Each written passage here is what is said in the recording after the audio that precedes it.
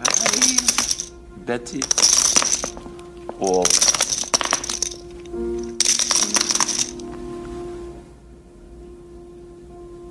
You're right, Teddy. The ace didn't help me.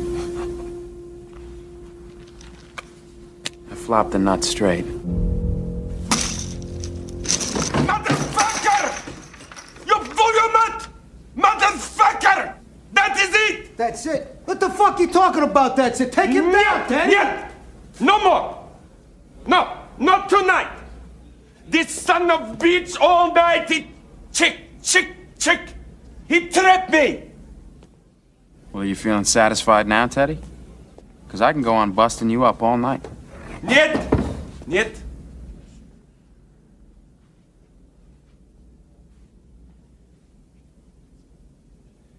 He beat me. Straight up. Pay him. Pay that man his money.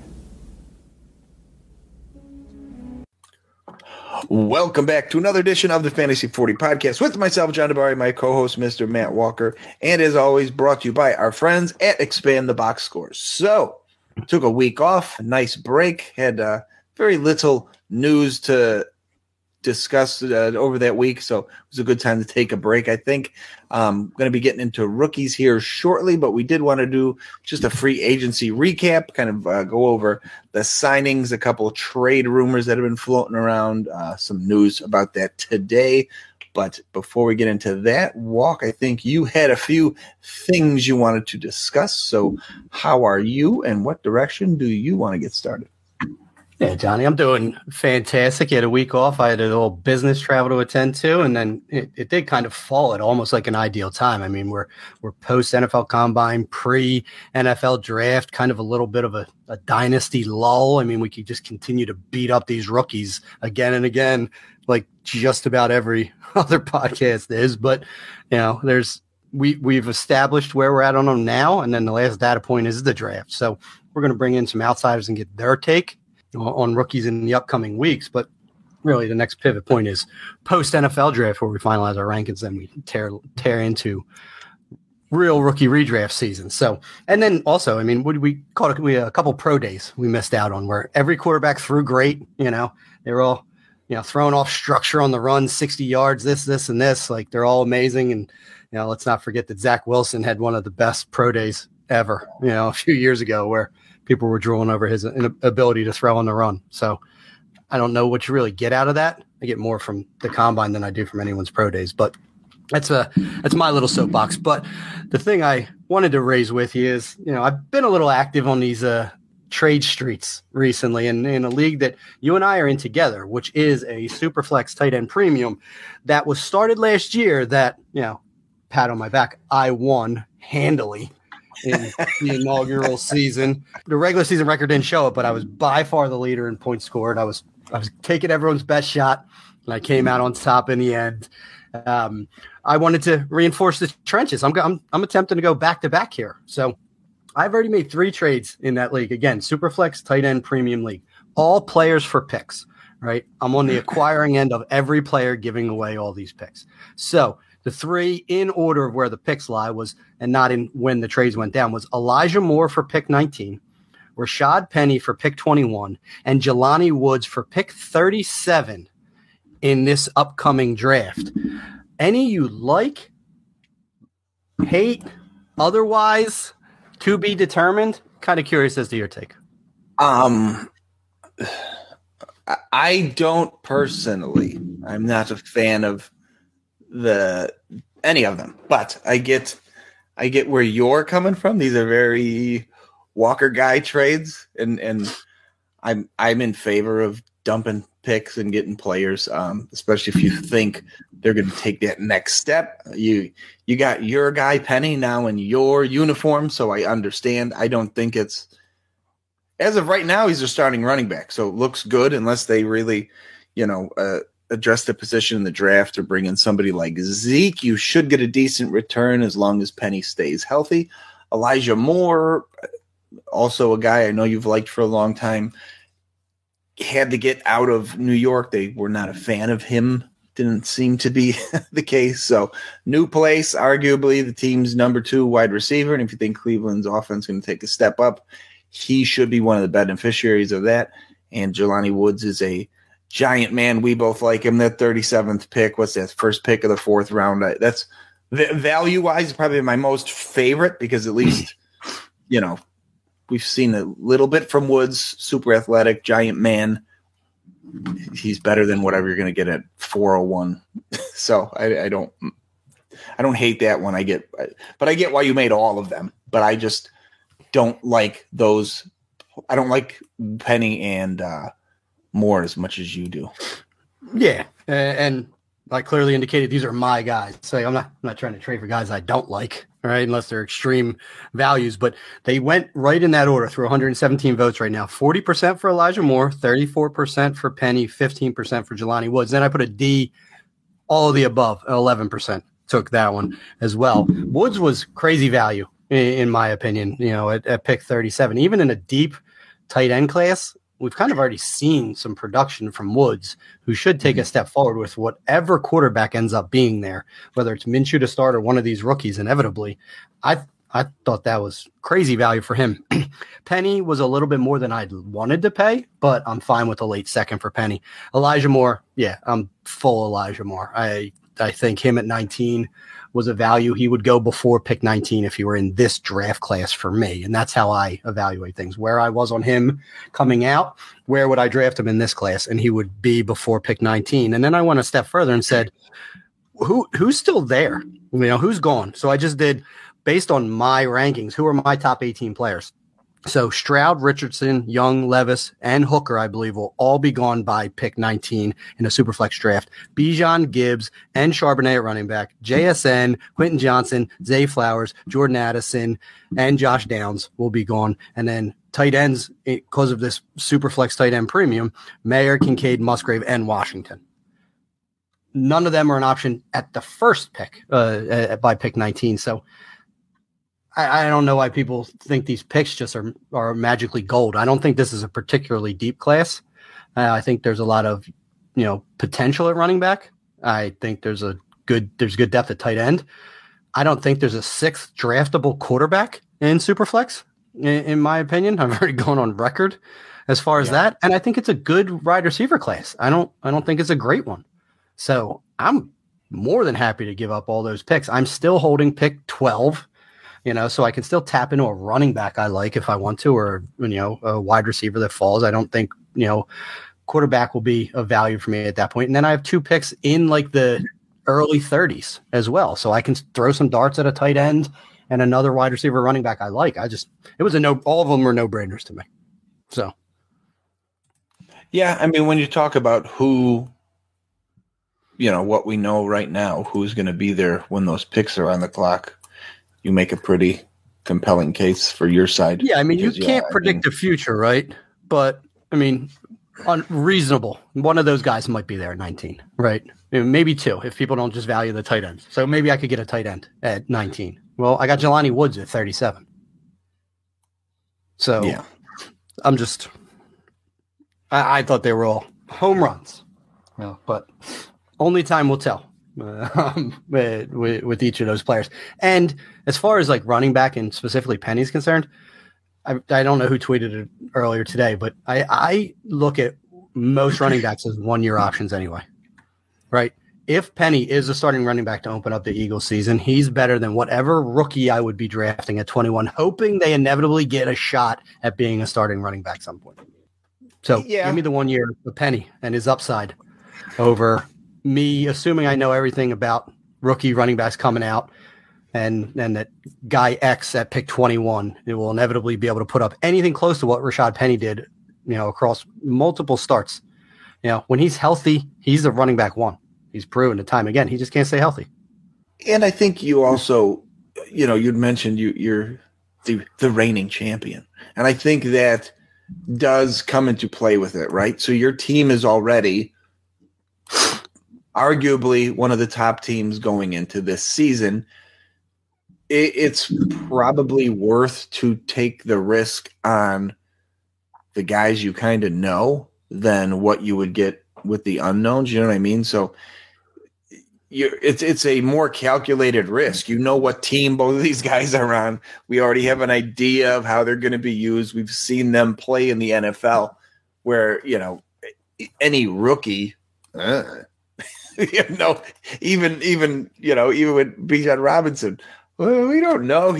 We pretty confident he's going to be good, but even if you traded the 101, it's no lock that. There's always that risk with the rookie picks, and being one of the better teams, you can afford to avoid that risk and just solidify your roster with players who are both probably going to just be role playing guys, which is even makes your team better. Yeah, that's also what I said in one of my replies. I said none of these guys are starters for me. None of them. They can be, but it's depth. And to stay in the pocket and try and win again, and then spoiler alert, I have 2 first-round picks in 2024 through some startup trades that I made. Yeah, I'm golden, pony boy. There's nothing that's going to hurt me. And listen, Miles Sanders was running back 15 in PPR last year, and he caught 20 passes for 78 yards. So everyone's reply that, if Penny is the 2-down running back for the Eagles, he still has limited value. I'm like, yeah, it's a high-end RB2. I mean, I think Rashad Penny's a better running back than Miles Sanders is. People can disagree with that, but if he plays 17 games, which is unlikely, like Miles Sanders did, he's going to have the opportunity at 1,000 yards and 10 touchdowns. Consider me interested at pick 21. But that's just me. I just wanted to brag a little bit about how amazing I am when dynasty leagues, fleecing people in trades, always a step ahead. But I know that you have yet to swing a trade this year. So you need to, hopefully this motivates you a little bit as well. Let's talk. We're in like half a dozen leagues together. So I'm getting offers that I am none too pleased with. This was a couple weeks ago, about 20 days ago. I've been holding Calvin Ridley in one league. I took over an orphan. Otherwise, I had no Ridley. Finally, he gets reinstated, and somebody offers me $309 for him. Like, you're out of your mind. Why would I held him for the year? Like, you have to pay me now for that roster hole that I ate for a season, right? So, like, you could have tried to get him last year for $309, but not now when he's coming back. So I promptly rejected that one. And then the other one I've been getting, I have the 101 in this league, and people have been trying to come and get it. But my running backs, sit tight for this puke fest, Saquon Barkley, Eno Benjamin, Ezekiel Elliott, Darrell Henderson, and Cordarrelle Patterson. On my taxi squad, I got Treston Ebner, Jerome Ford, and Isaiah Pacheco, who I actually like the upside of that trio from what the teams have on their rosters right now. So if I can add Bijan Robinson to this running back group, it's not a bad I went from a weakness to a strength in just one offseason, I think. So the people aren't offering me anything. It's a combination of like Alvin Kamara, and people keep trying to give me Chris Jones. It's an IDP league. So yeah, some defensive players mixed in there with like Alvin Kamara and the 109. It's like, no, thank you. What am I going to do with this shit? That sounds like a dynasty orphan if ever I heard one, John. With those that cast of characters. So, it's an uphill battle, but one that I know you'll inevitably win. I acquired Ridley from our buddy Scott Connor for pretty much, I believe it was Jacoby Myers last year because he was going to win. I'm like, I'll take this chance all day. And then I also flipped him Devontae Adams for Cooper Kupp plus. I was like, well, I ain't winning this year. So, I'll take who I believe is the wide receiver one still in fantasy football when healthy in Cooper Kupp. But yeah, I was a Ridley acquirer last year, but it was low risk then, but certainly not at the 309 now, people. He's been reinstated.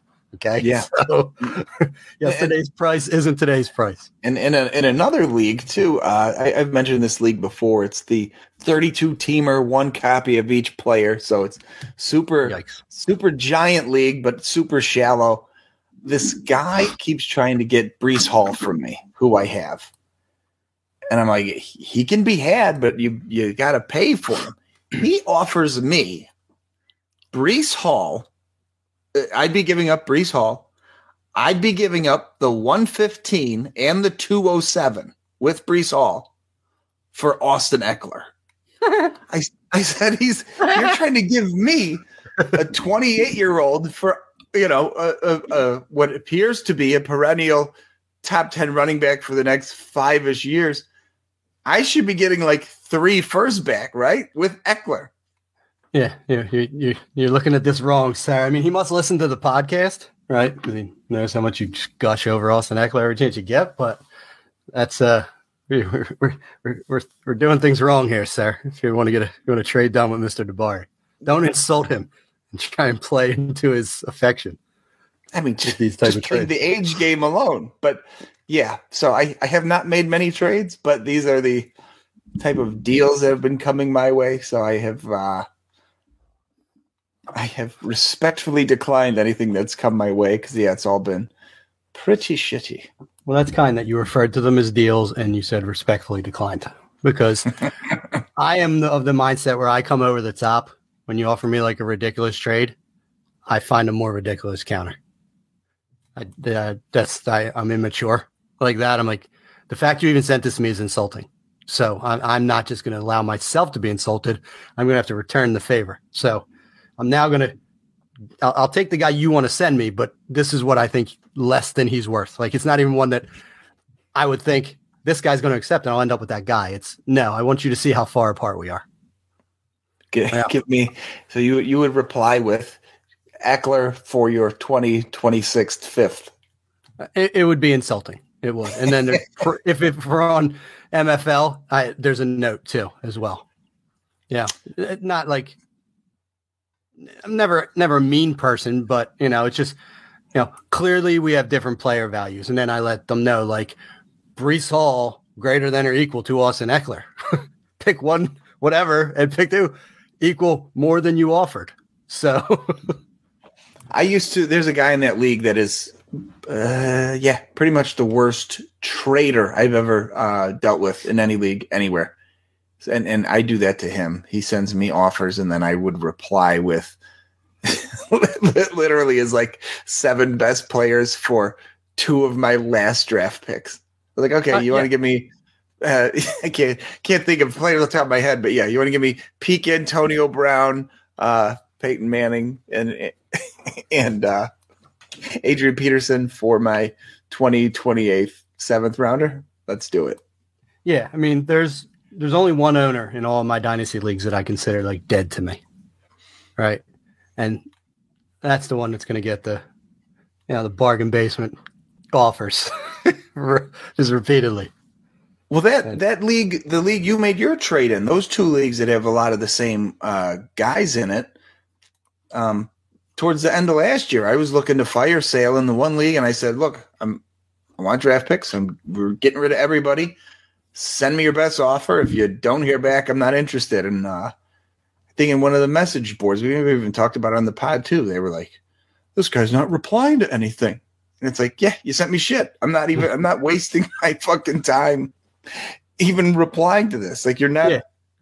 We're not even in the ballpark. Yeah, like, it's not even negotiable." That's the league where I traded you for Keenan Allen, and he helped me win, right? Because we found some mutual ground. I think I gave you like Jacoby Myers and a pick to get him. He helped me win the championship. But I'm also of the mindset, and nothing frustrates me more than like the guy that says either like, A, I'm interested in Keenan Allen. Take a look at my roster and send me an offer. I'm like, no. You're interested in Keenan Allen. You send me an offer for him. I'm not doing all the fucking work. Or it's, I like all these guys. Because if you just send me a fucking list of guys, see if you like anything on my team. I'm like, stop putting the onus on me to do the work. If you're interested, I need to see where you're at on that player, right? Like, you're doing this backwards. I will never make a trade with someone that sends me an offer. I like this guy. Send me an offer. No, absolutely not. I won't even reply to you. Sorry. The only thing with Dynasty, because there's so many moving pieces, and I know I do this a lot, is I just don't know unless someone tells you what they're looking for. You know what I mean? I don't know if you're looking for players, if you're looking for picks, in win now mode and you want, Adam Thielen at a discount because you want an old guy who can score you some, you know what I mean? So you have to have conversation. You shouldn't just be blind, but like I'll use Sleeper, for instance, like someone will put a guy on the block, right? And if it's a guy I like, hit that little star or the heart or whatever the fuck it is. Sure. I'm interested in this guy. 9 times out of 10, that owner will then send a direct message saying, send me an offer for so-and-so. And I'm like, well, I already told you who I liked. Like, okay, what are you looking for? Right? Like, you don't have to tell me the exact players, but to your point, are you looking for picks? Are you looking for players? Are you looking for a position? Like, no one wants to give you any context. And I think it's because they think, like, you'll overpay if you don't know specifics. And I'm like, no, the deal just likely won't get done if I don't know specifics. I'm not trying to figure you out. Just tell me, I told you who I want. At least tell me what you want. Right? Like, work here. Like, let's work together to get this trade done. Because we're both trying to make it as advantageous for ourselves as possible. You want to win trades. Like, we shouldn't want to like bend people over, but I want to win every trade. Like, who doesn't? Right. Yeah. So I'm not trying to give anything more than I need to. If I know so-and-so in a 3rd round pick is going to get it done, why the hell would I offer you my 2nd round pick? Right. Yeah. And I that giant Premier League that I sucked you into, that league, I have some of the most productive trade talks. And even if it falls apart, like a lot of those guys in that Slack chat, you'd be like, all right, what are you looking for? I was hoping for picks. And you go, if you list your picks that you got, would this, and that get it done? And they're like, But I've had, I don't know, 30 message conversations about trades and tweaking and adding this. And then they ask you, would you be willing to add this guy? And I go, not really. And then at the end, we just both go, oh, all right, let's see what we can work out next time when you're in the market. But that league I have found has got the best group of people to trade with out of any league I'm in. Yeah, I agree. I've made some trades in there. I think that chat gets a little busy sometimes. I don't typically read like the group messaging stuff, but I do think it's pretty active when you can engage the people directly. So I agree with you there. I haven't but everybody, what I'm saying is everybody there, like we're talking about, we're like, oh, what are you looking for? People there tell you, and I've had, like I said, there's lots of actual, like real negotiations that go on in that league instead of, just one offer sent, one reply back, and that's it. Like I've had ridiculously long conversations where we're just add this piece, take this piece, take this piece, add this piece, and you go, now we finally got to something. Yeah, I mean, I agree with you 100% because there's nothing worse than when you're going back and forth with someone else and you just know, like, all right, we're not going to get there, and then they're like, well, I thought you wanted so and so. I'm like, sure, but it doesn't mean I'm like contractually obligated to trade with you now that we started talking about it. Like, yeah, we value players differently. That's what makes a dynasty. If everyone valued everyone the same, you would have 11 other trade partners out there, right? Why would you just want to trade with me? I think that's too much for him, So. Circle back. You know where my price point is. If something changes, come on back. And honestly, if the price goes up and I'm interested, I'll come back to you. But I'm not just overpaying because we're talking about it, right? Like that's silly. Yeah, or even I like too when just the first conversation you obviously value somebody very differently. Like Ridley, for example, in that other trade. I mean, there wasn't a conversation, but if there was, as soon as they offer that 309, once he's reinstated, you go, look, we are fucking light years apart on this. What is the point of this conversation? Yeah, I mean, the irony is that you don't value the player differently. He's just trying to lowball, and that's going to get him exactly where it got him, right? You probably aren't guaranteed to get Ridley for the 309 a year ago this time when he was suspended and there was no like true clarity about if or when he was ever going to play again. Like, I don't know that you get him for the 309 then, because if I'm holding Ridley, I'm like, well, fuck, I'll just hold him for the 309. I'll ride this out and see where it goes. Don't you think he's worth more? I mean, obviously he's worth more reinstated. That's not what I'm saying. Don't you think he's worth more to me now because I ate the shit sandwich and held him for a year? I got nothing. So for me as the person that held him, you have to kind of compensate me for me taking that goose egg a year ago. And I'm not talking fucking 103 for the guy, but let's I don't know. What's a fair value for him? Probably mid-second-ish? No, I think an early second now. is now he's reinstated. I think early second's fair value for him. Okay. So, but that's where my point was. That's where I would bump him up. If I'm saying mid-second in my brain, like in a vacuum, because I held him for the year, you better be bringing the 201 or 22 because I took I ate the burden of owning Calvin Ridley already. You're getting all the plus of it. Yeah, exactly. I do try to think in my head, would this trade insult me if someone sent it to me? I do when I send trades to people. And listen, I'll typically send an offer where I know I'm willing to give more. I'm not saying like I don't, like you said in that one league, send me your best offer. Sorry, I'm not going to send you my best offer. Even you, I'm not. I will send you what I believe to be reasonable, and then hopefully we can get there. But I'm not going to start with my best offer. I'm just not. I mean, anyone that negotiates anything ever, you just don't do that. But also don't start so low that you never even get to where you want to get to.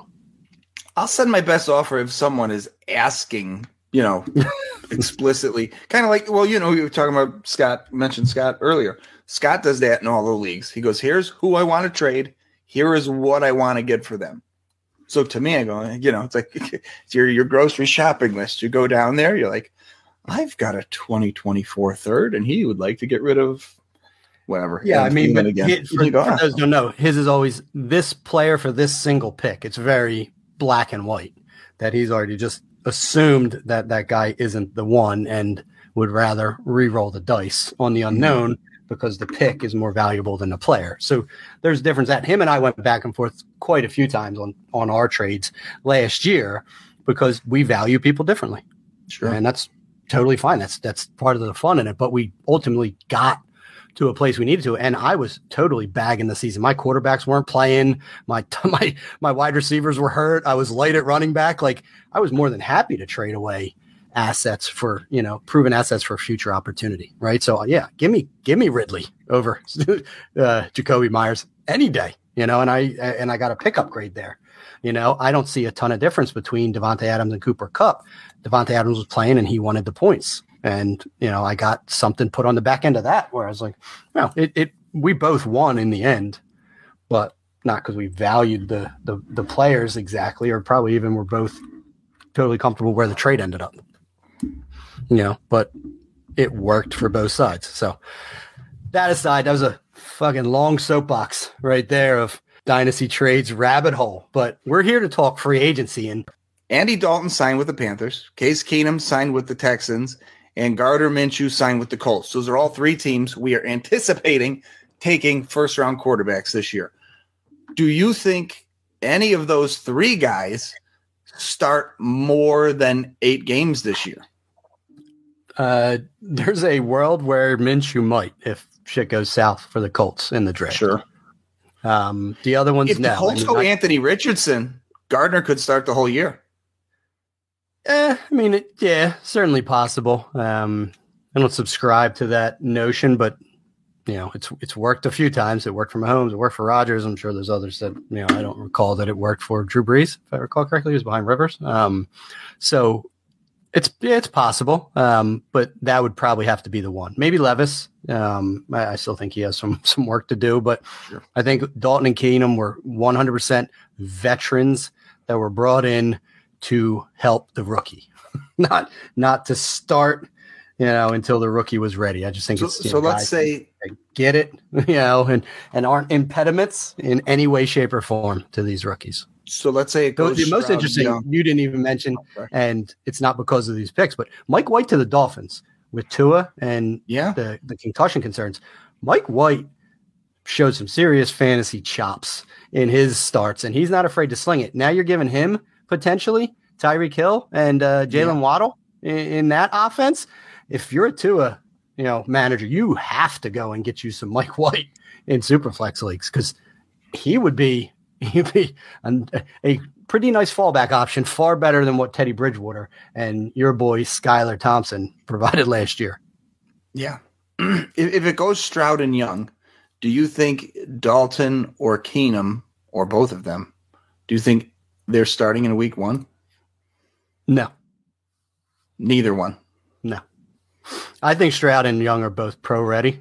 I don't disagree. I was just curious where you're at. Yeah, I don't believe either of those guys, unless the inevitable happens, would or even are vying, to break camp as the starter. I think they're just perfect veterans to be there to welcome the starting quarterback to their respective teams. The other two names, Baker Mayfield, your guy, I think you even mentioned the Bucs. I don't understand what the Bucs are doing. Honestly, they should have just rolled with Trask and moved forward. Why even pay Baker $8.5 million a year to go play? Or do you think because the division is so depressed that made any sense? Because it didn't to me. And then Jimmy Garoppolo to the Raiders, that was obvious. Of all time, once they divorced themselves from Derek Carr and you knew Garoppolo was going to come available, that you knew Josh McDaniels was going to go and tap into his Patriot roots and bring Garoppolo there. He'll keep the offense on schedule, but I still it does think it limits the upside to Devontae Adams because Jimmy has a shit deep ball. And then they bring in Jacoby Myers, who McDaniels is familiar with. I'm not sure that Garoppolo is. I don't know that they overlapped at all, but still they get the Patriots game. He's going to be a volume guy. They still have Hunter Renfrow there. I think they're going to start using the short pass game. Oh, this is the Raiders are in a race to the bottom, in my opinion. Yeah. I mean, nothing they did. They were already there. That's the problem. They've made like these splashes in name only. None of these are good. None of these moves make you better than the Kansas City Chiefs. And Denver's absolutely better. The only thing that's saving the Raiders is the fucking Chargers are so inept that I think the Chargers may play themselves backwards behind the Raiders more than the Raiders leapfrog the Chargers. But it's entirely possible. I don't believe it. Me burning that Chargers candle. Oh, me too. Behind the scenes.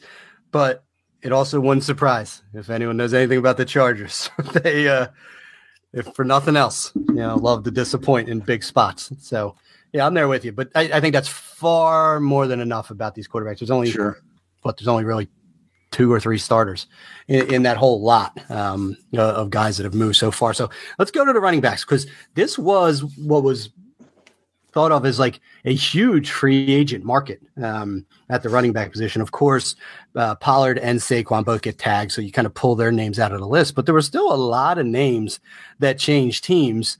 I'll let you dive in first because I think I talked a lot about these quarterbacks, but there is 2 guys in particular that I wanted to talk about. I mean, they almost kind of all just shifted a team over, right? I mean, a little bit here and there, but so Damian Harris leaves the Patriots, goes to the Bills. I don't ever remember him being good. He did have one pretty good year with like 900 yards and 12 touchdowns.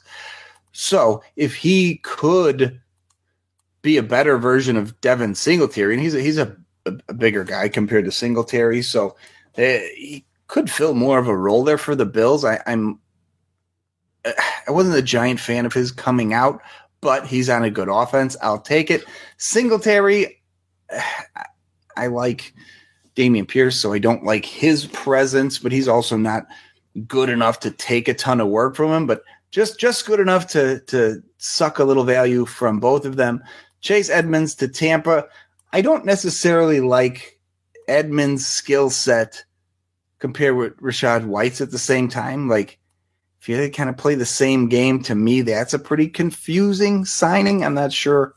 And Edmonds was such a giant disappointment last year. The only other, Miles Sanders is obviously the new RB1 with the Panthers. I like his role there more than I did with Philly because I don't think the supporting cast in Carolina is good and is going to be used enough to take touches away from him like they were in Philly. James Robinson to the Patriots, a guy we like, a team we like. It's just a shame you can't trust the Patriots. He kind of falls into that void that Damian Harris left when he went to the Bills. But they seem to like Ramondre Stevenson quite a bit, so I don't see a world where he gets enough work to be fantasy relevant all season. I like him as a best ball guy, but that's about it. Jamal Williams going to the Saints.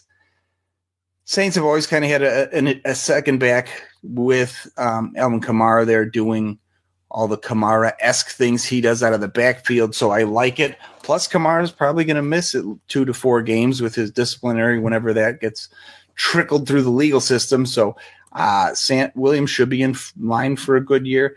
And then Montgomery going to the Lions. I don't know what to make of this, Swift situation there. Montgomery could have a monster year if he kind of gets the Jamal Williams work and Swift gets banged up again. So it's worth keeping an eye on, but it's just a muddled mess right now that I'm not a huge fan of. Yeah. I mean, you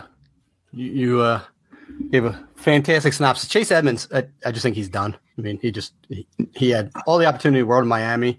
He was the free agent signing last year, the running back position, and he didn't even finish the season there. They couldn't wait to not use him anymore and then just go and get their two San Fran cast off in Mostert and Jeff Wilson, who were uber successful in this offense. And then the Broncos cut Chase Edmonds after trading for him. So this dude just, man, an epic fall from grace with him, and we're both Rachaad White fans. So yeah, Chase Edmonds, nothing, doesn't move the needle for me at all. I mean, if there's any spike in value, trade the shit out of him because it'll just fall again. Damian Harris, I think, could return to kind of that double-digit touchdown season that he had with the Patriots because they want that in Buffalo. They don't have it. They wanted it in Zach Moss. It didn't work out. They gave Devin Singletary enough volume, but he's just not that big grinding back, especially when it gets cold. I think Devin Harris, sneaky signing for them. Singletary to the Texans hurts Dameon Pierce more than it helps Singletary. Yeah. That's going RBBC. D'Onta Foreman I love, and I hate that he went to the Bears because huge Khalil Herbert fan here, and D'Onta Foreman is good. And D'Onta Foreman is going to get 150 to 175 carries in that offense. So it just nicks Khalil Herbert upside by a ton. I think Herbert's still the 1A there. I think Foreman's a 1B. And Fields steals enough red zone rushes that both of them will never hit their ceiling. It does suck for everyone involved. Yeah, James Robinson, I think the signing's irrelevant with the Patriots. Good for him. I mean, continue to try and scratch something out, but they love Ramondre Stevenson there.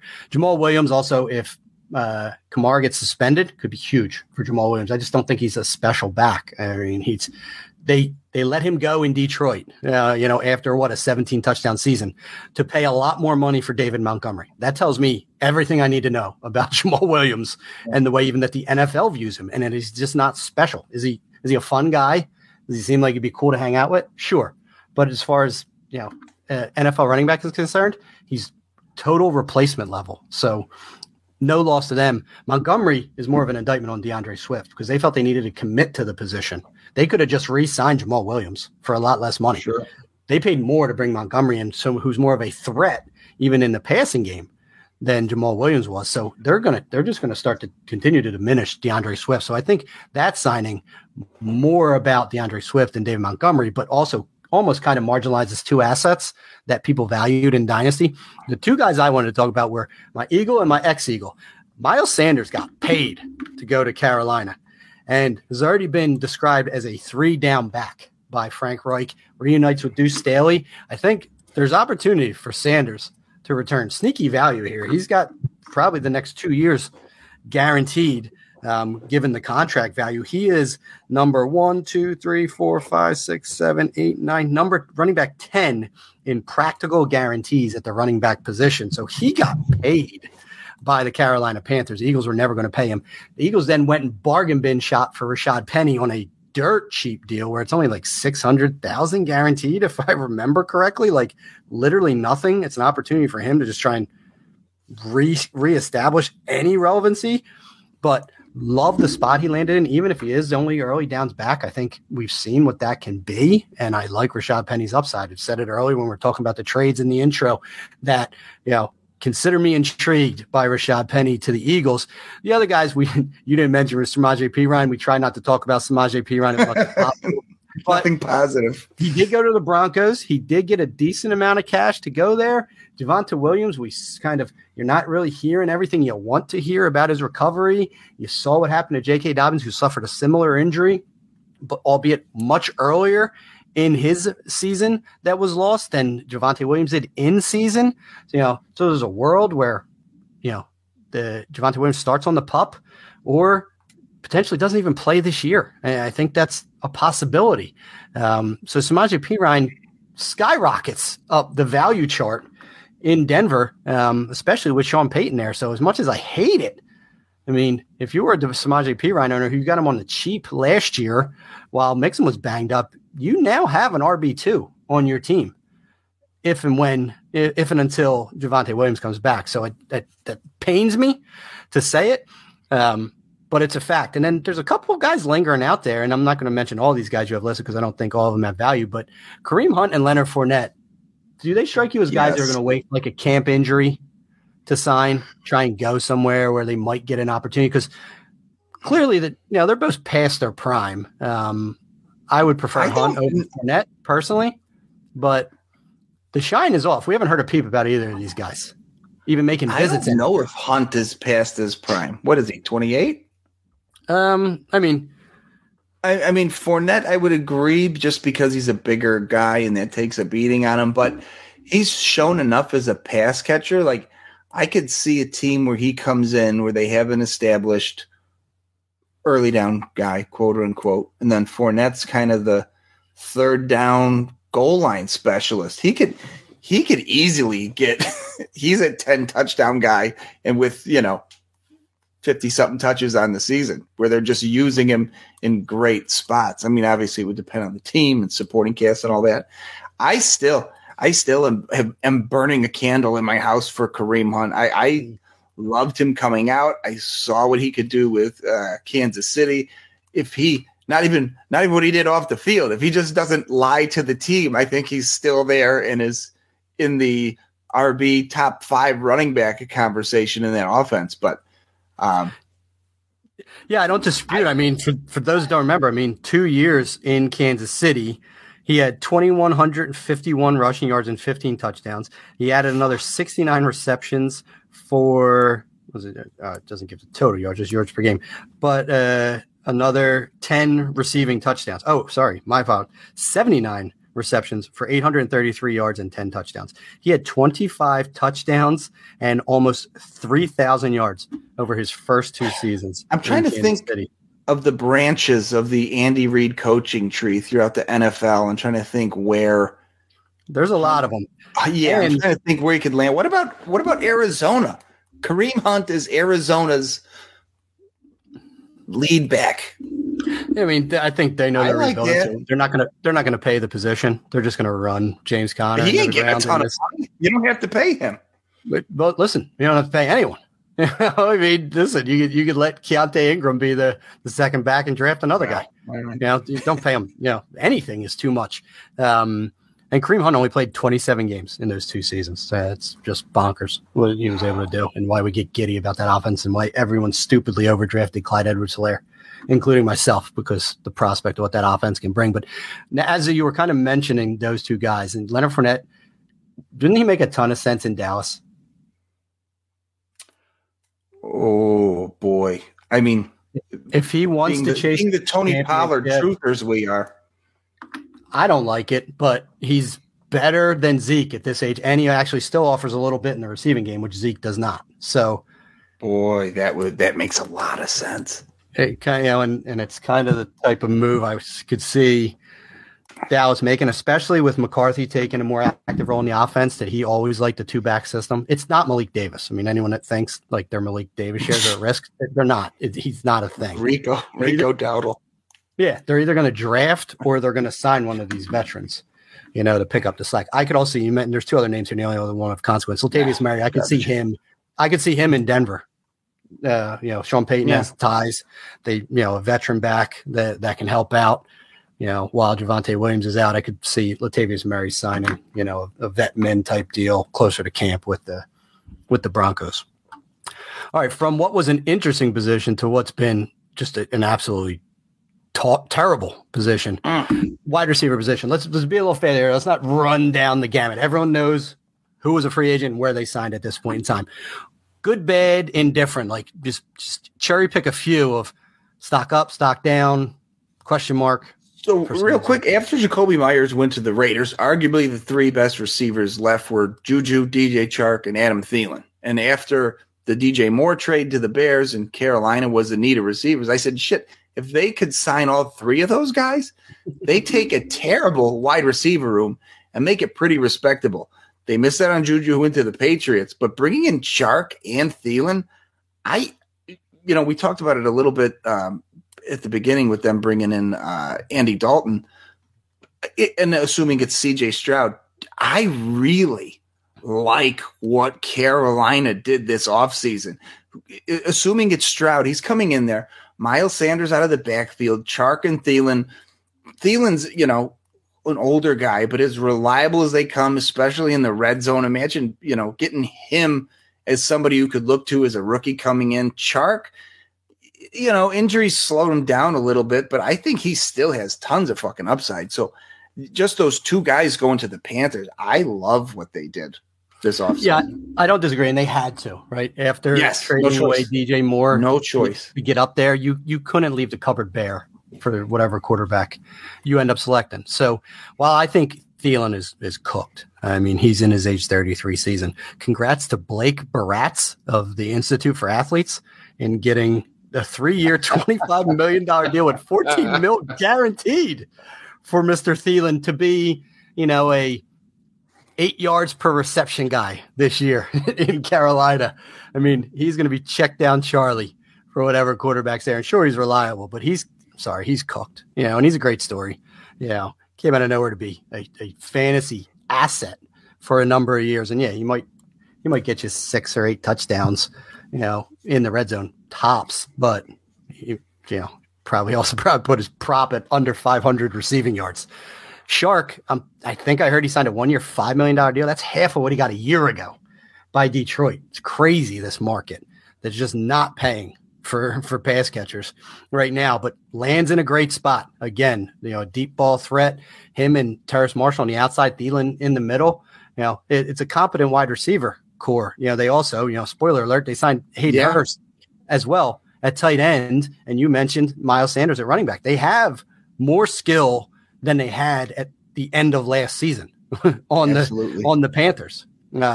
No slight to DJ Moore, best receiver of all we've mentioned, but they upgraded at tight end and running back, and they've dispersed the skill talent across the wide receiver position. So, they're not hanging the quarterback out to dry there.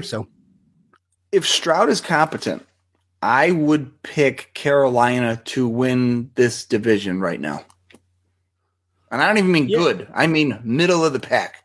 Yeah, I mean, I like Carolina's defense. They're young as well. I'm a huge fan of Frank Reich. I think he got scapegoated with the Colts. I don't know that all these veteran moves were his doing. Shines off Chris Ballard a little bit, but I still think the Saints are the front runners. They got a quality defense. They have talent, and they still have a good offensive line. And however much Derek Carr isn't the answer, he's still a huge upgrade over Andy Dalton, in my opinion. So given where that division is, I would still say the Saints, because I'm not going to pick a rookie quarterback to win the division, but they'll be competitive with a rookie, and things break right. They certainly could. So not opposed. Few others, but, and then we'll move on to tight ends and we'll get out of here. Trade front. Brandon Cooks went to the Cowboys. Great ancillary signing for them. Going to stretch the field. That's what they need. Open up things for CeeDee Lamb underneath. Put Gallup into his probably more natural wide receiver 3 type spot.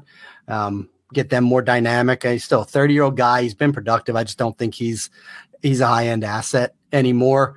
And he's going to be clear to be in the pecking order against, maybe a Pollard or whatever the tight end position gets. I just don't think he's going to get the volume, to really be a huge difference maker. Have a couple spike weeks, kind of like T.Y. Hilton did when he signed with the Cowboys late last year. DJ Moore already mentioned the Bears. Huge move for the Bears. I don't think it's a downgrade for Moore. I know there's better talent in Chicago than there was in Carolina, but I believe in Justin Fields, so I do think better days can be had for Moore, even if it's just on the touchdown front. He's just been touchdown deficient, for most of his career. The one, again, tying back to the beginning of this podcast, the trade for Elijah Moore to the Browns, who I think easily surpasses Donovan Peoples-Jones as the second target getter in this Cleveland offense, past David Njoku even. I do believe they're going to throw the ball more. Stefanski has said as much this offseason. They're going to open things up, get away from being this run-based offense. Deshaun Watson averaged 28 pass attempts per game last year. 28. I think he's going to be closer to like 28 completions a game this coming year. Yeah. And if you get him into like the 40 pass attempt range, Elijah Moore can see, I mean, we're talking, a 20% share for him. That's 8 targets per game. I'll take that from Deshaun Watson all day long in that offense, where Cooper's still going to see the focus of the defense's coverage, and they have other pass catchers that are going to keep people honest, in Njoku and DPJ. So I'm huge on Elijah Moore. I think this is a great landing spot for him. Clearly, it wasn't going to work with the Jets. I did think there was a world where he ended up on the Packers in the trade, but clearly the Packers want the picks instead, which is why I think they found another partner in the Browns. So I don't know that I could have picked a much better landing spot for Elijah Moore to kind of resuscitate his dynasty value in his third year than in the Cleveland Browns. So super excited about Elijah Moore. The rest of the guys, unexciting. You mentioned Juju to the Patriots. Okay, he'll be Jacoby Myers, maybe a little bit better. Allen Lazard to the Jets. No, thank you. I mean, Garrett Wilson's the guy there. Awful. It's he'll talk about a guy that's reliable and a red zone guy. Like, he'll be relevant, but not excited about the move. Jacoby Myers to the Raiders. Yeah, he's just parked squarely behind Devontae Adams in that offense. Mecole Hardman to the Jets is interesting because you're talking about they're adding all these weapons. Mecole Hardman's not going to see volume. You just can't. Garrett Wilson there, assuming that Aaron Rodgers goes there, he's going to throw it to Allen Lazard. They have, they want to be a run-based offense. I like Mecole Hardman. I wish he landed somewhere else because he's just going to be, unfortunately, a gadgety guy that will have a couple jet sweep touchdowns or, this type of, active weeks. He'll be in the return game, but he's not going to be a weekly factor from fantasy football, and it sucks. I'm glad it's only a 1-year deal. So hopefully he gets healthy and puts good enough things on tape that he ends up elsewhere next year. Yeah. Otherwise, pretty garbage down the road. Robert Woods went to the Texans, which is only relevant because they traded Brandon Cooks. So Woods is now the fucking Texans wide receiver 1. You have to assume that second first round pick of theirs is going to one of these top receivers in this class, because whoever they're drafting at 2 needs to throw the football to somebody, because they are in what the kids like to call a bad spot. But other than that, I mean, pretty much trash. You said it at the top. Not much to speak of here. Everyone wanted to see a wide receiver go to the Ravens, either in the draft or free agency. So they made a giant splash with the corpse of Nelson Aguilar, which they may not even have a quarterback, so it matters even less. But pretty underwhelming wide receiver room this year. Yeah, listen, shout out to Robert Woods as well. 1 week before his 31st birthday, and his agent, Andrew Kessler of Ashley's First, because somehow he got a 2-year, $15.25 million deal with $10 million guaranteed. So I don't know. Like, are veteran receivers, really that valuable? I don't. Woods and Thielen are cheersing their ensure together. Yeah. I mean, listen, I know Woods is like he's a willing blocker out there, and Thielen's as dependable as they come. I mean, these are things you say to guys that just aren't good anymore, right? Yeah. It's they were assets, once upon a time, not anymore. But again, I don't begrudge anyone for getting their money. So the other thing that they both bring, and I think to the teams they went to, they are going to be very helpful to their rookie quarterbacks, and for 2 teams that are probably going to be addressing the wide receiver position in the draft, you bring in those experienced veterans that people respect, and you can use those guys to kind of be a on-the-field coach for these young guys you're bringing in, assuming they do. If they don't blow any draft capital on receivers, then the whole thing is stupid. But they're bringing more for that money than just their middling on-field production at this point in their career. Yeah. One name that isn't highlighted here and didn't want to go without saying, Deontay Hardy signed a 2-year, $9.5 million deal with the Buffalo Bills. Yeah, I mean, it's 4.75 guarantee. They can walk away after 1 year. But, young guy, only 25 years old, had some splashes with the Saints, and now he's going to a far more explosive offense with Josh Allen. They had, why is his name escaping me? He was that little fast guy they had last year that found some value as their slot. Like, after it wasn't Jamison Crowder, who was the guy? Was it Isaiah McKenzie? Isaiah McKenzie. Well, he's gone. So now you can slot Deontay Hardy, who was Deontay Harris, I believe. He changed his name from the Saints. Something sneaky there. I think he's not fantasy irrelevant. But I've heard his. It's funny you said that. His name, I have just heard pop up here and there. Hey, don't overlook this Deontay Hardy thing. Yeah, I mean, not insignificant money. Not a world beater, but it's buzzing around a little, which means if you're listening to this and you're interested, put the feelers out now because I think he's trending upward. Yeah. I mean, you probably still have him relatively cheap. Just as a point of reference, a little guy, 5'6", 170, but super fast. Has a 36 reception, 570-yard, 3-touchdown season just 2 years ago. He was short-lived. I believe he got injured. He didn't play a bunch of games with the Saints last year, but he's got some juice, and he's in the right offense. So that's where I wanted his name. And then let's finish strong with the tight ends and get out of here because, hey, we went over an hour again, John. Congratulations. And the tight ends, there's some interesting names. We already mentioned Hayden Hurst, so we're not going to go back to that. Well, Mike Gesicki, 1-year deal with the Patriots, reunited with Bill O'Brien. I do think that's a good landing spot for him to rehab his value. They traded Jonnu Smith to the Falcons, so opening up the way for Gesicki to get meaningful targets in that offense, and I think he will. Darren Waller traded to the Giants. Good for him. He's still 3 years removed from fantasy relevancy. Do I think he can get back there? Sure, but he's also been extremely injury prone the last 2 seasons. So, I'm not going over the moon for him, but sure, good gift for the Giants. When healthy, he's a difference-making pass catcher at the tight end position. Dalton Schultz had to settle for a 1-year deal with the Texans, who, to your point, I understand that. Overplayed his hand. I think, Dallas tagged him to kind of keep him in for another year. It's not very explosive after the catch, doesn't really offer much as a blocker. So I think, if what I heard was correct, is that he had a multi-year deal on the table from Dallas, but it was like 3 years, 33. It was probably like 18 mil guaranteed or something like that.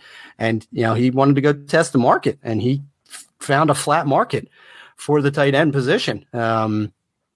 Which a lot of these players did. The NFL wasn't breaking the bank on offensive players this year, no, overall. And I think we all assumed that if anyone did at the tight end position, it'd be Schultz. And he got $9 million. Good for him. Going to the Texans, where you assume it's going to be Bryce Young, so it could end up in a worse place. Stays in tax-free Texas, so good for him. But he'll be looking again next year. The Raiders then went and got O.J. Howard and Austin Hooper to replace Darren Waller, and unfortunately, Foster Moreau, who was diagnosed with I think it's non-Hodgkin's lymphoma when he was visiting the Saints. Yeah. So hopefully, everything. We're both huge Foster Moreau fans on the field, and hope for the best from off the field. But now O.J. Howard and Austin Hooper will be fighting for targets from Jimmy Garoppolo, who does like the tight ends. There's a little value there. So while we're on this one, because I have them lumped together. What do you think happens? I mean, if we're going old school Patriot system, they do like 2 tight ends. Do one of these 2 guys finally be the player we thought, or do they vampire enough work from each other that they both are the piles of garbage we've become accustomed to? Probably the latter. I think they will more draw from each other. I mean, at least Hooper was somewhat relevant. I mean, not huge. I mean, but he did have a 75 catch, 787, 6 touchdown season in Atlanta before he cashed. And then he went to Cleveland to do nothing for 2 years. And then he ended up in Tennessee, and both of us were like, oh man, great late round tight end here. And then no, it was Chigakonkwo. Like that guy's just, Hooper's just been a tease more often than not. O.J. Howard's been a flat out disappointment, and he's landed up some places where he should have had opportunity. I mean, Tampa initially, but then he was in Houston after I forget where the heck he went, and he couldn't even get on the field over Jordan Akins, who just re-signed back to go to the Cleveland Browns, where I believe it all started for him as like a 30-year-old baseball convert. Like Howard couldn't beat that dude out, for any significance. This dude was a first-round pick out of Bama. Like just mind blown by Howard and what he's not been able to do. So I think it's probably going to make them both irrelevant. If one of them signed there, I'd be moderately interested. But to your point, they're both going to see the field. I thought OJ Howard was going to be the next Rob Gronkowski. That's one of my biggest misses ever. Yeah, and then Rob Gronkowski went to the Bucks, just to show you how far apart the two of them are. And then probably irrelevant signs. Robert Tonyan to the Bears. I mean, Cole Kmet's still the starter there, so I just think Robert Tonyan's just depth, player they know in division. Josh Oliver got a reasonable deal with the Vikings, blocking guy, so that they can keep TJ Hawkinson out in routes where he belongs. And then there's some unsigns, which Foster Moreau's on here again. Hope everything works out for him. And then Irv Smith, who's another guy who's shown flashes, but his star has fallen tremendously. Yeah. He's too undersized to be a typical tight end, so he's very niche in what he can do, and he hasn't been able to stay healthy. So he's going to have to accept a real cheap prove-it deal somewhere. And those seats are drying up, as we talk about all these other guys who are taking 1 and 2 year deals. I don't see a place for him. I can see the Bengals with him. They lost Hayden Hurst, went to the Panthers. They don't have anyone worth a shit in Cincinnati right now. Drew Sample, at the tight end position, the guy who played. Sample's a free agent too. Is he? I can't remember the other kid's name who played a few games last year when Hurst was out injured. But I could see them using an Irv Smith in their offense, but not paying him shit to do it. So. Yeah, there's not a lot left out there. I don't believe there's anyone of consequence outside of maybe Hunt or Fournette that could disrupt some things. Still left in the free agent market. Yeah, and I mean, you mentioned it when you talk about running backs. I mean, some of these guys, I think, are in a spot where now they just have to sit on their hands until somebody gets hurt. Yeah, I mean, listen, you ready for the Bengals tight end depth chart? Want to puke on yourself? I feel like I like the one guy. I thought I did too. I don't even see his name. Devin Asiasi. Okay. That's Tanner Hudson and Nick Bowers. I know who you're thinking of. I can't find him, but I mean, I'm gonna find Mitchell Wilcox. There he is. Yes, he's a free agent. Not on the roster. He's also a free agent. Yeah. Holy moly! I liked him also. Yeah, I mean, he showed some flashes. Yeah, you got to do something. Those things. Devin Asiasi ain't the answer. No, his 2 catches for 5 yards last year. I don't think that's getting the job done.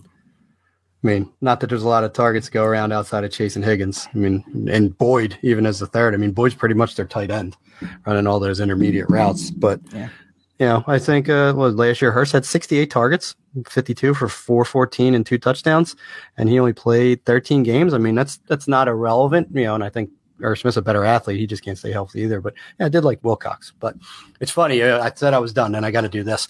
You have 3 names listed at the wide receiver position, still unsigned, and their fantasy days of past is Odell Beckham Jr., who at one point is saying he wanted $20 million a year, which he refuted. But it's probably not far off from what he's looking to get. I mean, he's certainly looking to cash one last time. Be interested to see where he lands. He's been tied to the Jets a little bit. It's reported Rodgers wants him there too. It'd be ironic that he, comes full circle from the Giants to the Jets back in New York to try and win a Super Bowl. And then Jarvis Landry and Kenny Galladay. Is Kenny Galladay effectively retired? Because there's no way on God's green earth any sane GM offers him a fucking penny guaranteed after the shit he pulled with the Giants. I mean, I think someone offers him something. But yeah, you're right. I mean, what kind of guaranteed money could you offer that guy? Yeah, I mean, listen, warning to any GM who wants to remain a GM out there. Don't give this guy any guaranteed money. Get all fully incentive laden. If you want to go down this path with Kenny Galladay, it's fully incentive laden. That's it. If someone could sign him, if someone could, please do something, because I need to get some sort of spike in value to dump him in the last couple spots I have him. Yeah. Let me get a late 4th, please. Listen, you're just gonna have a cut fest. You're gonna just do your heart some good. You're just dropping Kenny Galladay for nothing from your rosters. I'll go to Arizona. They'll trade DeAndre Hopkins. He'll be Arizona's wide receiver 1.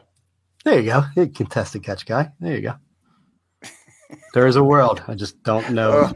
I don't know if it's the NFL. There might be another FL out there for Kenny Galladay. Just saying. Listen, Josh Gordon's lighting up the XFL or whatever the fuck's going on right now. USFL. I don't even know the difference. Kenny Galladay can be a star catching passes from Ben DiNucci too. Just here shaking my head in sadness. That's a perfect place to wrap this up. So, pull my collar. Yipes. For myself, John Dabari, my co-host, Mr. Matt Walker, we are the ending on a depressing, sad note Fantasy 40 podcast brought to you by our friends at Expand the Box Score. And we are out of here. Kenny Galladay. Oh. Yeah, I mean, one, I hate baseball. I think baseball is extremely boring. Too many innings and too many games. Like, spare me. And it's too hot for half of the season to actually go to these games and enjoy them.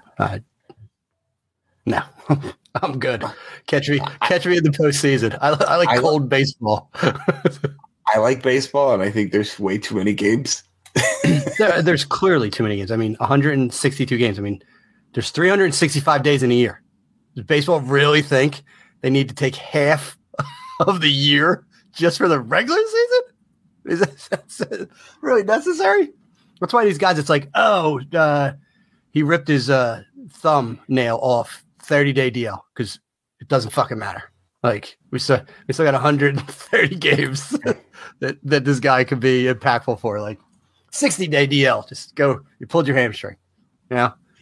Go relax. These games don't matter. We're going to get you back for the home stretch. It's like load management in the NBA. Fuck out of here. That's 82 games. The NBA is thumbing their nose at fans like, we don't give a shit about you. And we also believe there's too many games in a regular season. So I don't even get you guys off on back-to-back road games. I mean, and they don't superstars are playing. Fuck that. And they don't even play like. They don't play hard anymore. Like it ain't. You could make the case back in the day that like basketball players needed the time off because they were really physical. They don't even touch each other now. And those guys didn't take time off. Those guys like suiting up. Yes, they're friggin' duct tape together for game night. Yeah, I mean it's all changed. It's insane. All those. That's why I love football, because every game matters. It really does. Maybe I still hate the extra one game now. Listen, I want more, but that's like just a nihilist in me. Like I want more fantasy football. I want more real football. But you're taking away from your point.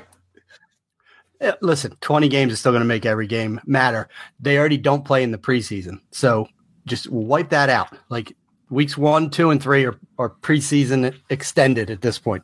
Just make them count. Give us more fantasy. Give me more DFS. Get rid of all the preseason and let them actually fucking practice. Practice in fucking pads. Do 2 a days like they used to. Actually evaluate the fucking players when you have a chance. And then you don't even need the preseason. Instead of having... Your 4th-string quarterback starting half of the games in the preseason with no shot at even making a roster. Like you're literally just doing it because you're required to. You know, all the starters just sit on the sideline, totally healthy, watching the game. Get them a tryout for USFL. Listen, there's XFL, there's USFL. There's enough football for all these, fringe guys that they could show their value to the NFL at this point in time. But yeah, give me a break. All sports are structured incorrectly. Just come over to the 40 and let us tell you how to fix all professional sports. Bring excessive fighting back to hockey, like almost like incentivize it, not like really trying to skirt around it. Big hits should be a thing. Cross-checking and all this random shit. No, incentivize that. Bring contact back into hockey rather than these like speed skating little 160-pound guys that are the superstars. No, I want the fighters to actually be at the forefront of hockey. Baseball, cut it right in half. Get in line with hockey and basketball. 82-game season. Stop fucking around. Doesn't need to happen. You can still make it a nice round number. People like make it 100. Fair, fine. Sold. 100. 50 home, 50 road. Yeah. Boom. Look at that. Just cutting the fluff. Make the games matter. Then all these guys won't be getting injured and tearing shit. And, imagine lessening that load on pitchers, but records. They would be compromised at this point. Who gives a fuck? And football, also, get rid of preseason altogether. John's point. turn them loose, let them practice how they want. If it's 2-a-days, if it's inter whatever the fuck they call it, when not inter squads, when teams come together and practice, let them do whatever the fuck they want. Figure it out. Line up week 1, 20-week regular season, 2 buys. You get 2 buys now, 20-week season. You're stretching football out even further. NFL's happy. You know, you're not seeing any unnecessary preseason games. More fantasy, more DFS. And I don't know. How do we fix basketball? Reduce the games? You get rid of it. Get rid of it all together. Yeah, no back-to-back roads. You know, give them a day off or do something like that. You know, incentivize the guys not to have to pull, you know, to take the night off on back-to-back roads or something like that. So either that or reduce them down to like. If you're not hurt, you sit out. You lose 2 game checks. Yeah, or worse. There you go. No, well, then you're just not allowed to. You can't. Listen, they'll just make up injuries. You know, I'll tell you, it'll be like personal. All right, we'll get that one. Yeah, you're not allowed to ask. It's personal. That's why he's not playing tonight. Yeah. All right. So we got to work on basketball, but we'll get there as well. Every other sport. What are we doing with PEDs? Doesn't rank high enough. I mean, listen, if you're not cheating, you're not trying, John. Right? So keep testing, you know, but if you don't get caught. I'm going the other. I'm saying no. No testing. No, just get rid of it. Just let everyone. I want a bowl as you walk into the locker rooms full of pills and syringes. Yeah. You could just. How committed are you? Right? How great do you want to be? Yeah. You want to be like Latimer? Sorry, Latimer for the program. Listen, it's right over there. You know, right before you hit the weights. Yeah. I'm for it. Bit excessive for my taste, but I'm not opposed. Yeah, everyone's bigger, stronger, faster anyway. No, I'm not of the belief that they're all doing it legally. Trying to think anything else good here. I think we're on to something. I like where you went with everything. Yeah, I think we're on to something here. I mean, it's about entertainment. Baseball is fucking boring. It's boring. I like it live. I will agree on TV. You had a baseball game with the baseball game experience is not boring to me, but okay, I can get why people. I can tolerate there because you're typically not sitting; you're just all over the place. Like you're constantly moving around. The fact that they added this pitch clock will help a lot because that was a nightmare, where it was just like 15-minute at bats, and you're like, "What is going? Just hit him with the ball already. Let's move on. Plunk him in the head." Make him regret that he fought off 10 of your fucking sliders and get to the next guy. I'm all in favor. Like even baseball knew we're losing this new generation. They don't care about like the finesse or whatever, the nuance of the game. Fuck no. No one wants to see a 20 pitch at bat. No one.